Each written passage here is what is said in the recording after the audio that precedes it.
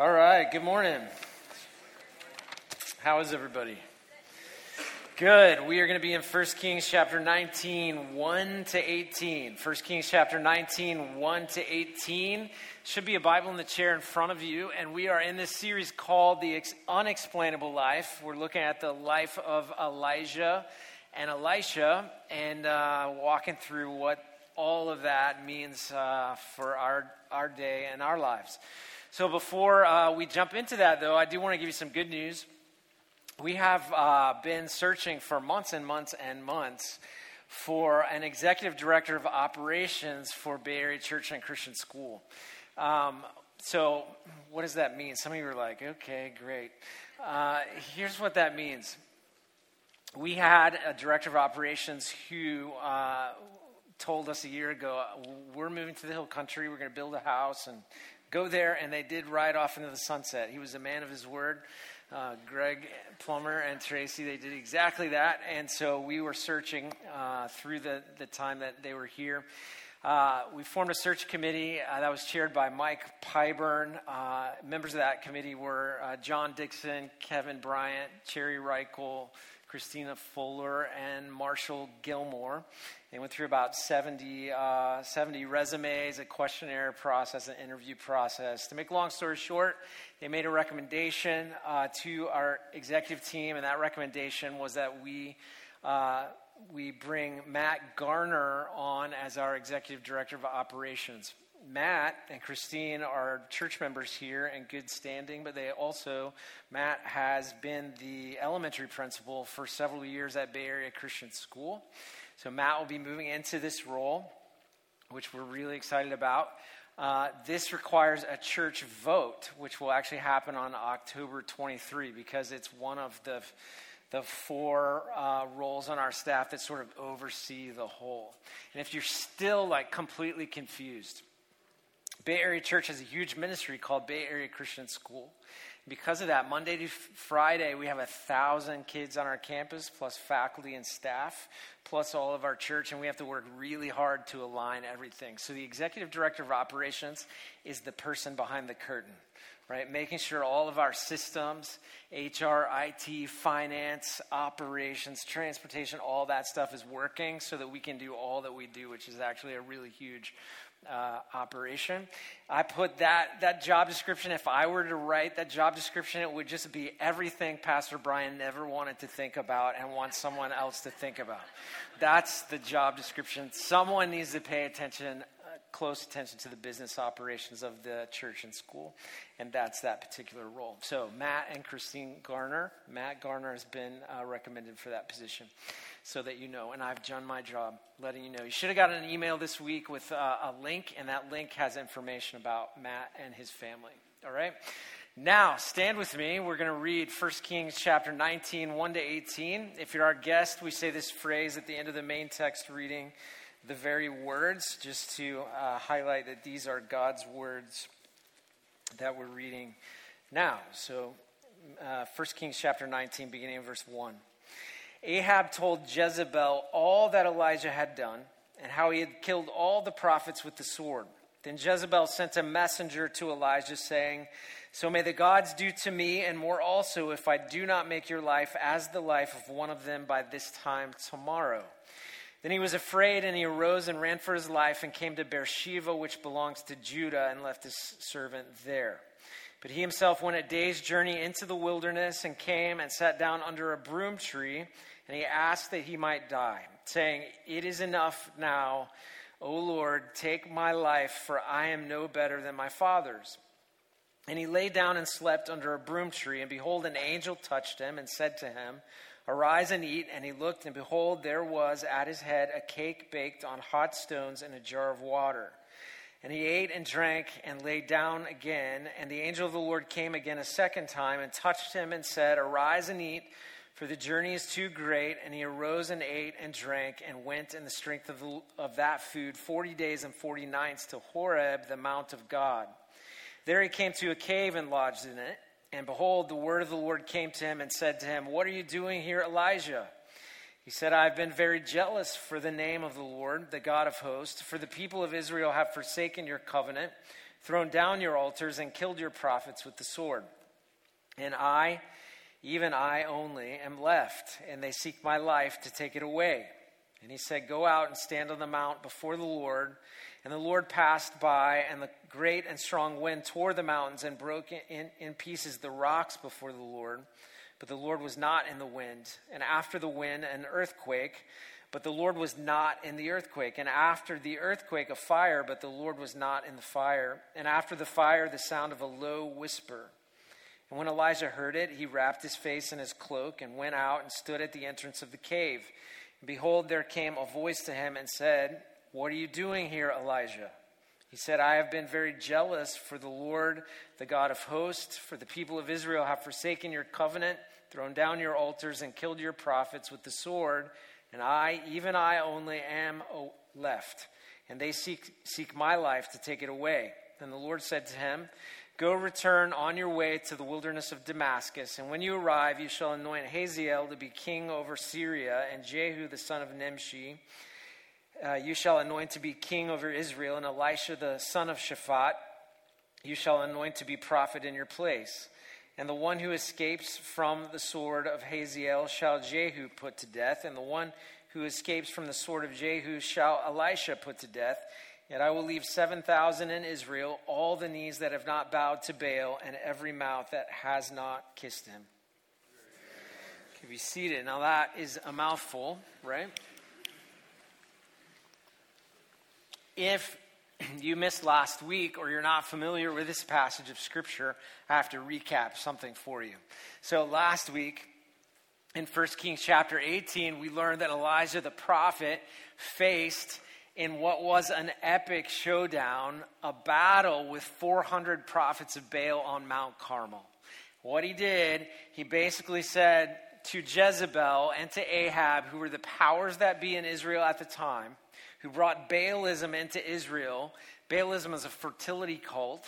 It is Baal is a storm god, and so if you're an agrarian society and you want your crops to grow and you want economy, you have to have rain.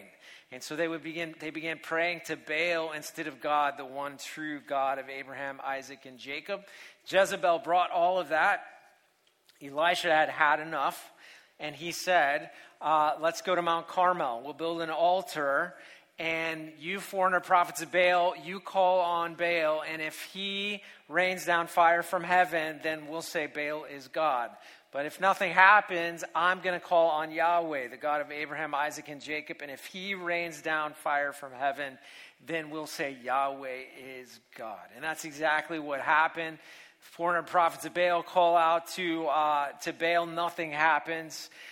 Elijah calls out to Yahweh, and fire rains down. And the way the story goes, 400 prophets of Baal were killed by the sword, and their bodies were strewn for miles. So not only was Elijah winning like this epic spiritual victory, but he was also, as a prophet, a political reformer in Israel, and he came against Ahab and Jezebel, the king and prince, the Tyrian princess of Israel at the time, and came against their religion, against their politic, against their platform, all of that kind of stuff.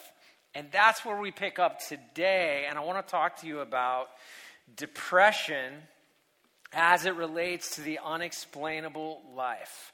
Because we learn very quickly that the unexplainable life in Christ is not free from depression. And we see here in 1 Kings chapter 19 that Elijah's experiencing what I'm going to call a situational depression. So look at verse 2. Then Jezebel sent a messenger to Elijah. Here's the message she sends. Remember, she's a person in power. She has the capability to pull this off. So may the gods do to me and more also, if I do not make your life as the life of one of them by this time tomorrow. So you killed my prophets, now I'm going to kill you. She put a bounty on his head, and she has the ability, the power, the capacity, the resources to pull that off. And what we find very quickly, it says, then, verse 3, then he was afraid, and he rose and ran for his life and came to Beersheba, which belongs to Judah, and left his servant there. So here we find Elijah experiencing a situation that is causing him depression, and it's rooted in fear and exhaustion. He's exhausted because of what he's been through already with the 400 prophets of Baal on Mount Carmel. The scripture says here, he gives us geography. He ran for his life and came to Beersheba. Well, he runs from Jezreel to Beersheba, which is miles and miles and miles. We're not talking about a short distance.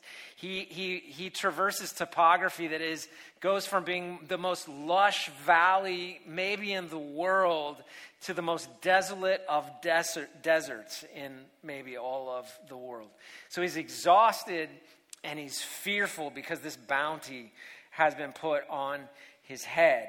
And you would think it would be different, right? You'd think if Elijah fights 400 prophets of Baal and wins, there would be this grand celebration, right? You would think if a man did something in the name of God like Elijah did, he said, it's not going to rain until I say it rains again. And it didn't for 3.5 years until Elijah said, it's time for it to rain. If you have a prophet who calls fire down from heaven and it actually comes, you would think at this point in the narrative, this point in the story, you're really getting like a parade for Elijah, celebration. Elijah's, on top of the world. If it was happening in our day, there would be TikToks for Elijah and memes for Elijah. And we would all be excited about Elijah, wearing Elijah shirts and all kinds of stuff. But that's not reality. It's like a movie, right? That's not what happened. What happened is that we learn that even though he's living this unexplainable life that defeats 400 prophets of Baal, his unexplainable life is not free of depression. Sometimes fear and depression come in the wake of really good things, even magnificent victory. Sometimes winning the spiritual battle is often wrought with depression, difficulty, and suffering on the other side. Sometimes you living the unexplainable life will experience depression and suffering, even if you've been a part of really good things. Now I want to show you how God meets him there. In verse 3, it says he ran to Beersheba, which belongs to Judah. He left his servant there. So Beersheba is like the last settlement. When you read the borders of Israel, you read from Dan to Beersheba. That's north to south. Beersheba is like the last town before you just go into the wilderness. Beersheba itself is in the wilderness, but into the deep wilderness. So if Beersheba is wilderness you can survive in, he goes a day journey from there to get away, to isolate. He's in that desert you cannot survive in on your own. He pretty much has a death wish going there by himself anyway. Verse 4, but he himself went a day's journey into the wilderness and came and sat down under a broom tree. Now, I don't know what you think about when you think about a broom tree, but what you're the best example I can give is like a little bit of hill country scrub brush, right? So this is not some big like tree in the wilderness that is magnificent and provides shelter and all this kind of stuff. This is in the bottom of a wadi in the wilderness where there might have been water 3 months before from some little bit of rain. And this broom tree is magnificent at finding that water and living for a long period of time. But that broom tree might be, this tall from the stage to here. And he's crawled up against this broom tree because it is the only shade he can find. It's the only shelter that he can find in that particular place. And so we find God meet him here in an unusual way. It says he sat down under a broom tree and he asked this question. He asked that he might die, saying, "It's enough. Now, O Lord, take my life, for I'm no better than my fathers." I just want to ask you a question. Have you ever been in a place in your life where you're like, it's enough? This is enough. Maybe you have, maybe you haven't. I can tell you in a room this size, a lot of you probably have been at some place in your life where you thought, like, man, just take me home, God. This is too much. This is too much for me to handle. And that's where Elijah was. I mean, like literally depressed. And it says that he lay down in verse 5 and he slept under the broom tree. Now, this is where I'm praying. When I get to those points in my life, this is where I'm praying for extraction, right? Like, send the Black Hawk helicopters, strike Jezebel with a lightning bolt. Whatever you have to do, get me out of here. And I think a lot of times we pray that way, especially when we get to a difficult situation like Elijah's in. Currently, we pray for extraction. But God doesn't meet Elisha that way. Instead, here's what we find. If you just follow verse 5, he slept under a broom tree, and behold, an angel touched him and said to him, arise and eat. And he looked, and behold, there was at his head a cake baked on hot stones and a jar of water, and he ate and drank and lay down again. And the angel of the Lord came a second time and touched him and said, arise and eat, for the journey is too great for you. And he arose and ate and drank, and then he went in the strength of that food 40 days and 40 nights to Horeb, which is Mount Sinai, the mountain of God. So how does God meet Elijah in that depression as he's just crawled under a broom tree in the wilderness? Here's what he does. Here's what God does. It's magnificent. Number one, he provides the broom tree. You're like, where's the Black Hawk? He doesn't get a Black Hawk. No extraction. He provides the broom tree. There is enough shade under that broom tree. In my observations in that part of the desert world, for one person to crawl under and find some relief from the sun, which is scorching in that place. So he provides the broom tree. He gives him an angel to minister to him. Now, if you're that deep in the wilderness, you're not going to pass somebody else. You're not going to see people. And so it's going to take a miracle for you to have community in that place. And God knows he needs shade. David said, the Lord is the shade at my right hand. And he knows he needs community. It's not good for a person to isolate and be alone when they're that depressed. So he sends an angel to be with him. And the angel ministers to him. And this is what he gets. Bread and water. So many times in my life, I've sat in a Bedouin tent out in the wilderness, out in the desert, in these particular deserts that the Bible talks about, and they will start a fire, and they will take flour and salt and water and make the simplest bread you've ever had on a fire. That's what this is. And he provides a jar of water. A jar of water is gold in the wilderness because there is no water out there. And so he gives him what he needs. He gives him bread. It's like God is being a Bedouin and showing him hospitality right in the middle of this desert. So he gives him community. He gives him shade. He gives him what he needs for physical sustenance. He gives him sleep. I mean, think about this. We need sleep. Some of you sleep like 4 hours a night. Right? Some of you sleep 4 hours a night, and it's not even good sleep. It's like an hour here, 30 minutes there. It all adds up to 4 hours. It's not enough. If you think about the theology of rest in Scripture, we see rest given one day of the week, a whole day, the Sabbath, where we stop working, we rest. That's the pattern. God knows we need that. When we don't rest effectively, just that can cause depression, right? So he's just meeting all these very practical needs. He gives him shade. He gives him an angel to minister to him, bread and water for physical, emotional sustenance, sleep for physical, emotional sustenance. He wakes him up and gives him more bread and water. You need to eat more because he knows the journey ahead. And that's what he gets. Provision. Now, would you think there would be some other payoff for defeating 400 prophets of Baal? Like some big bonus check or, he gets a broom tree, an angel, water and bread, and then water and bread again, and some time to sleep. Now, here's the thing. We have this idea of what to pray for when we're in these moments in our life where we think, God should get me out of here. And you know what God always says? There's hardly ever an extraction scenario. You know what he always does? He always becomes present. I will be with you. I will be with you. I will be with you. You're going to go through, but I will be with you. And that's what we see right here in the midst of Elijah's depression, as God is with him. There's no rescue, no removal, only provision and presence. I think of Jesus in the Garden of Gethsemane before he was crucified.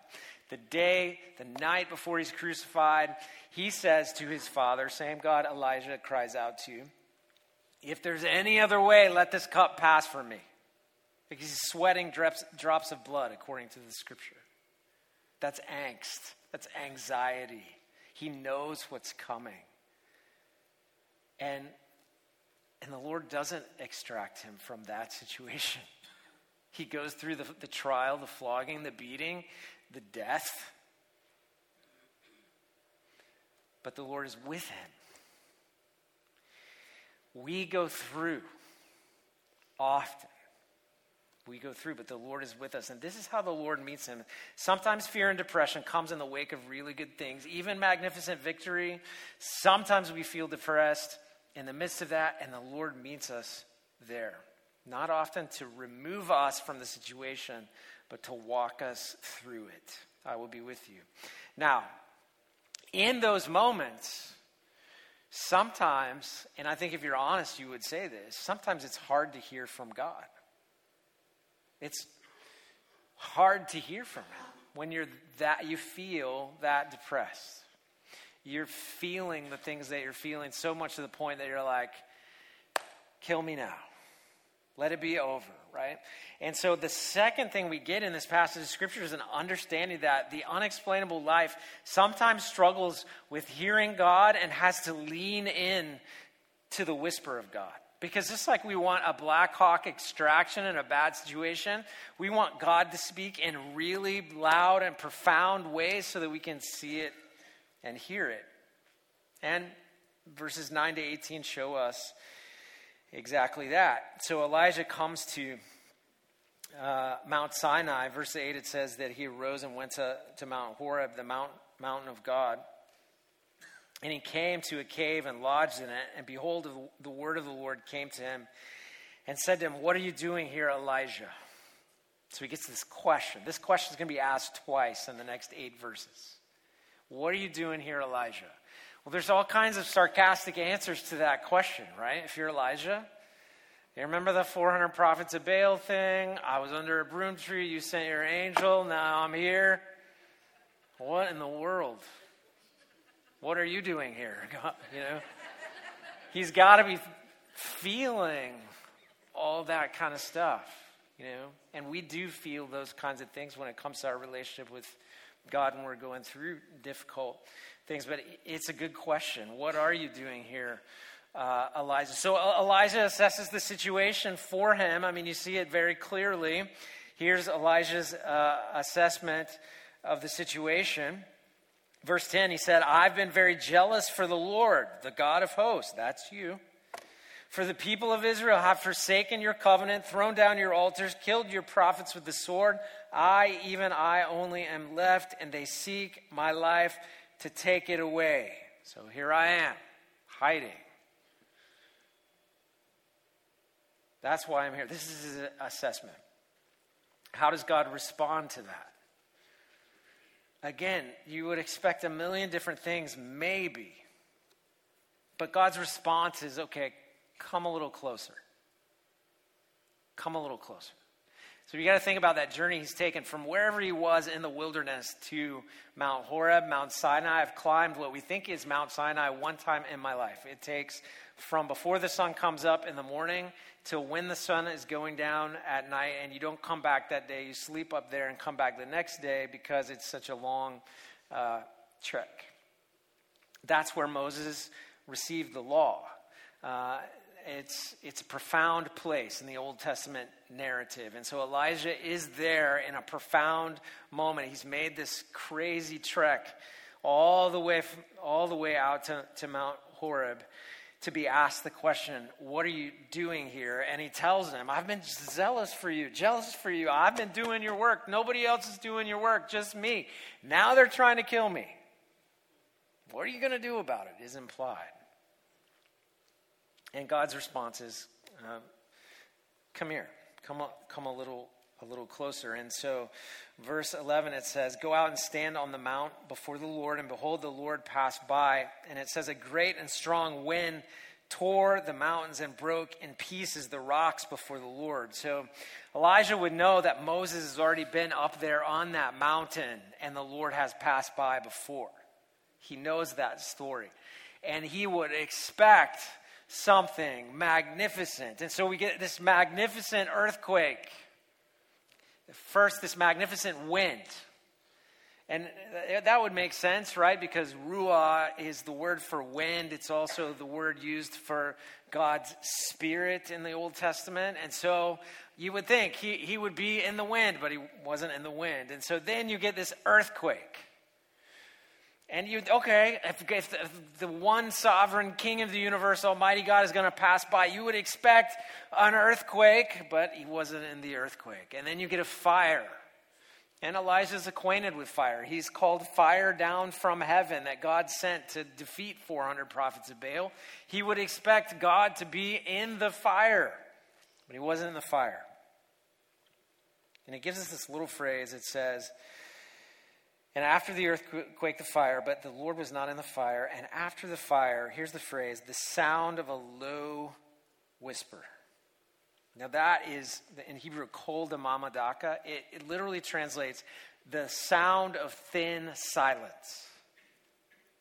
The sound of thin silence. So if you're going to hear a whisper like that, what do you have to do? You really have to lean in to hear a whisper like that. Not so much with an earthquake or fire or wind that breaks all the rocks around you, but to hear this kind of voice that comes from God, you really have to lean in. The unexplainable life sometimes struggles to hear from God and has to consistently lean in. So how do you lean in? You're not up on Mount Sinai. What do? You lean in by consistently reading the Word of God. And you hear from him, and you obey him, and you do that day in and day out. And this is how God speaks to us in the voice of thin silence. I don't know how many times I've sat down with the Word of God in my life, and I did not hear an audible voice, but I knew what God was telling me to do after I read his scripture. I knew what he was telling, how he was telling me how to live, what he was wanting me to be today. Who I needed to go to, because he does speak in this voice that is like the sound of thin silence. It's a low whisper, and we lean in. And so sometimes you're living the unexplainable life. You have to realize you're not waiting for an earth-shattering, sky-splitting, rock-cracking moment or fire from heaven. You're leaning in to hear the low whisper of God's voice. This is how God responds. Come and meet with me. And he asked the same question. What are you doing here, Elijah? After the earthquake, after the fire, after same question. And Elijah responds exactly the same way. Well, I'm here because of the 400 prophets of Baal. I've been zealous for you. No one's left. They've killed all the other prophets. Now they're trying to kill me. And so I'm here. I hid under a broom tree. Now I'm up on the mountain, and we're talking. Well, how does God respond to that? You have to remember, and we have to think about ourselves the same way. God does not need Elijah. Elijah is like a pixel. Just one tiny little pixel. But God loves Elijah. He cares about Elijah. He doesn't need him, but he loves him, and he cares about him. And here's how he responds. God responds by lending Elijah perfect clarity. Do you know when people are going through like a situational depression like this, a lot of times they lose sight of direction and purpose and who God is, and so they lose hope. And it just becomes this like snowball of depression. But God lends exactly what he needs. He gives him direction and purpose. So if you continue to look at this passage of Scripture, it says, verse 15, and the Lord said to him, go return your way to the wilderness of Damascus, and when you arrive, you shall anoint Hazael to be king over Syria, Jehu, the son of Nimshi, you shall anoint to be king over Israel, and Elisha, son of Shaphat, to be the prophet in your place. So let me just tell you all the good news laced in that. First of all, he's going to go to Damascus. He's going to anoint this guy named Hazael. And this guy is going to kill a lot of these Baal people. So he's seeing the beginning of justice. Then he's going to anoint Jehu, king of Israel. But there's already a king of Israel named Ahab. So if he's going to anoint Jehu, what does that mean is going to happen to Ahab? He's going to be no more. And so justice. He is hearing justice. Then he says, you're going to anoint Elisha, the son of Shaphat, to take your place. Which means for him, as the prophet, you have more to do, but the burden of what you're carrying is about to be over. He sees justice and relief in his future. And in that, God has given him direction and purpose. Do you know one of the things that we do with people that are struggling with depression is that oftentimes they don't know what to do next. And we will have to literally give a plan that says, here's what you do. In the morning, wake up, take a shower, brush your teeth from 7 to 7:30. And we'll just walk through the day. And it's like, just follow it. Because they might be so depressed, they just need direction for like, what do I do next? What do I do next? I don't feel like doing anything. And this is what God gives him. He gives him clear direction. And in the direction, there is hope. In anointing Jehu, king of Israel, and anointing Hazael, anointing Elisha, there's hope in all of it. And there is relief and justice in all of it. God is saying to him, you're going to have to keep going. But relief is coming. The other thing he does for him is lends him clarity. I know that times in my life where I have felt the most depressed, I often will say something in my head and maybe sometimes out loud, like, nobody understands. Like, nobody's ever been through this before. Nobody understands this particular thing. It's pretty common among people that are going through something or a season of depression. It's like you internalize, you isolate, and you think, nobody gets this, you know. And this is where Elijah's been. We've heard him say it twice now. Like, and only I am left. And the Lord just provides clarity. Verse 18, yet I will leave 7,000 in Israel, all the knees that have not bowed to Baal and every mouth that has not kissed him. It's not only I am left. There are at least 7,000 other ones who have not kissed the mouth of Baal. It's easy to think we're the only one. We're the only one that's going through something. The only one zealous for our faith. And now look where it got. It's those kinds of things. Sometimes our view of the situation is super individualized and pixelated, but here God just reveals his view. You're not the only one. And that's clarity. God's response to Elijah's depression in this moment is to say, come a little closer. Now let me ask you an important question. What are you doing here? And let me tell you some facts. This is what you're going to do next. And there's the hope in it. And also, you're not alone. And all that brings hope to him. Well, all this begs a question. It's the same question God asked Elijah, and it's the question I want to ask you today. What are you doing here? What are you doing here? And by here, I don't mean like sitting on row 4 of Bay Area Church. I mean like, what are you doing here in this place that God has put you in as a follower of Jesus? What are you doing here? You know, when you start studying all the people in the Bible that we think about, these epic heroes, a lot of times they went through great suffering and had times of depression. Because we were in Turkey the last couple weeks, I was studying a lot about the Apostle Paul, and then I led this group in the footsteps of Paul, and you just can't help but think of him as a human more than just a guy mentioned in the pages of Scripture.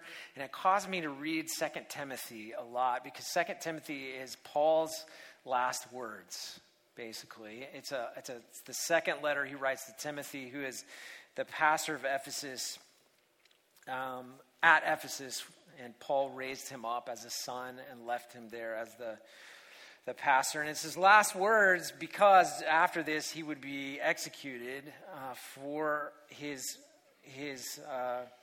faith in Christ alone.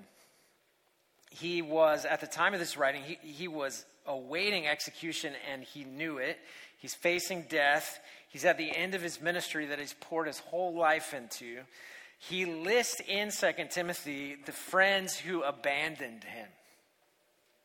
And telling Timothy, like, watch out for these ones too, because they will bite you, you know, that kind of thing. I mean, so he's been abandoned.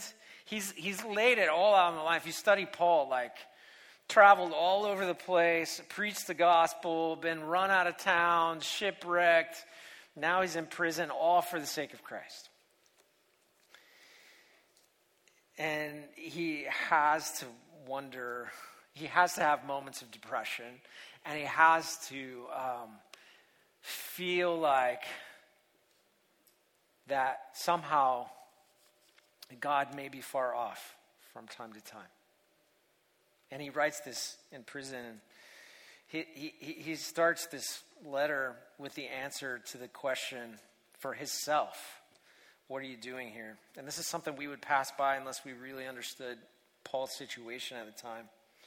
Here's how he pens the letter, sitting in a prison cell, awaiting his own execution. Verse 1 of chapter 1 of 2 Timothy, Paul, an apostle of Christ Jesus by the will of God, according to the promise of the life that is in Christ Jesus. What are you doing here, Paul? I'm an apostle of Christ Jesus by the will of God. Like, God willed it. God willed me to be in this prison right now. By the will of God, according to the promise of life that is in Christ Jesus. And then he begins to go and tell Timothy, based on, I know who I am. But it's kind of like, make sure you know who you are. So he says three things that I think are really important to us as we think about these seasons of depression. He says to Timothy, like, hey, remember who you are. And he gets pretty personal. He says, like, remember the faith that your grandmother and your mother put inside of you. And you've been acquainted with the scriptures your whole life. Remember those very words of God. Because it's not going to be easy. This whole thing in Ephesus is not going to be easy. You're going to face persecution for sure. And you'll be depressed from time to time. You'll be like Elijah under that broom tree, just wanting it to end. Remember who you are. 2, remember who Christ is. Sometimes I think we mention Jesus a lot, but we forget. We forget he's the one that shed his blood for our sins. That in human form, he walked the planet and did not sin.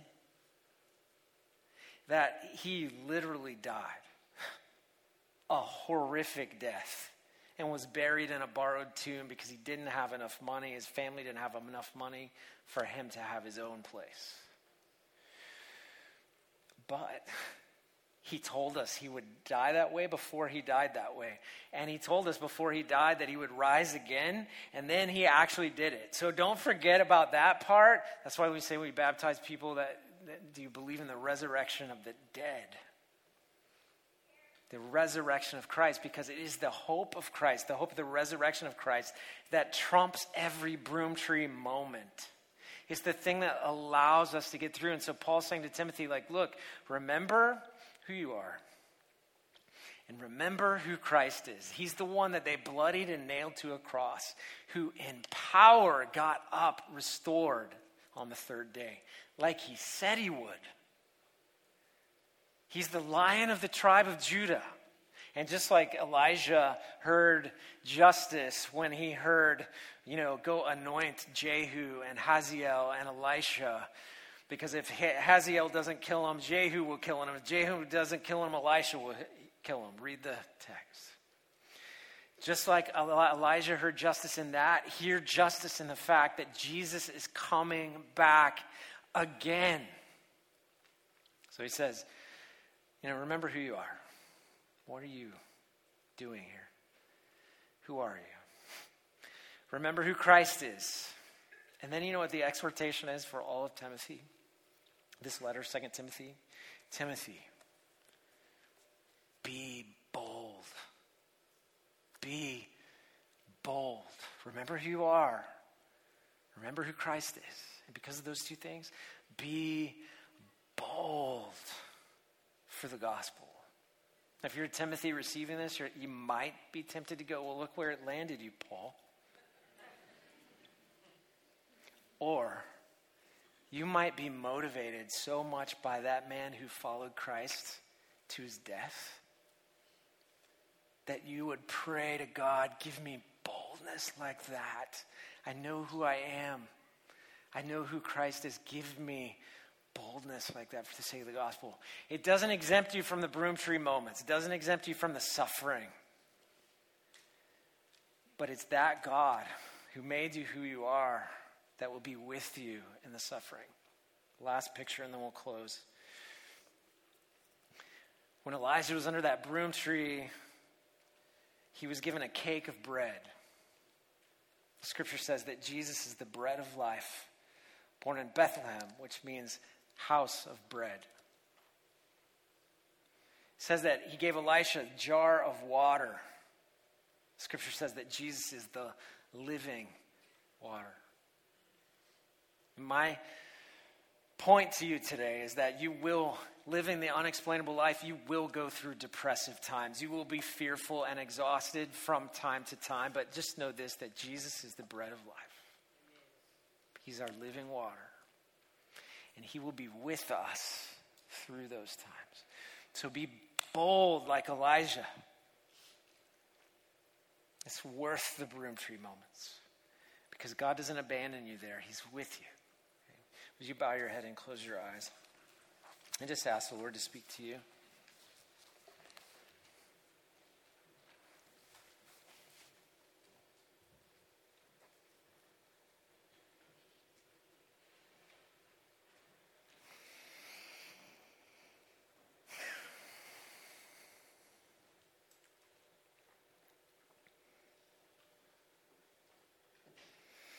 Father, I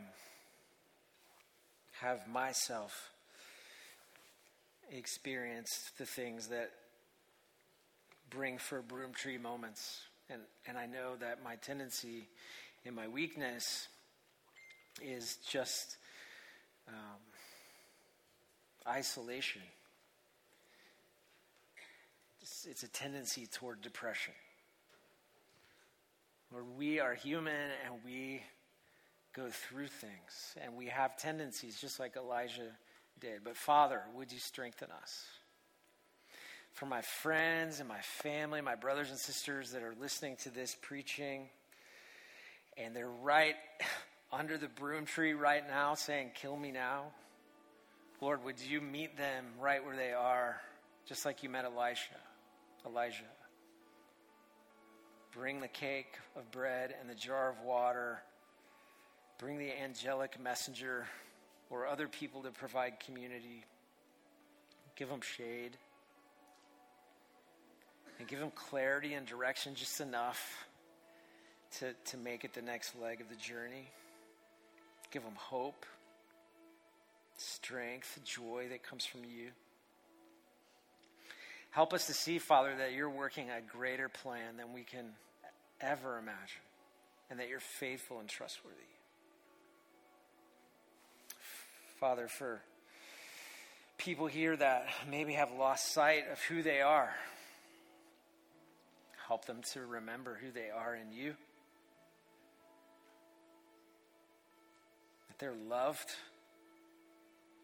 That they were created uniquely, formed in their mother's womb for your glory and for the good of people in the world. That you gave them good works before they even took a step. You have purpose and a clarity of purpose for them.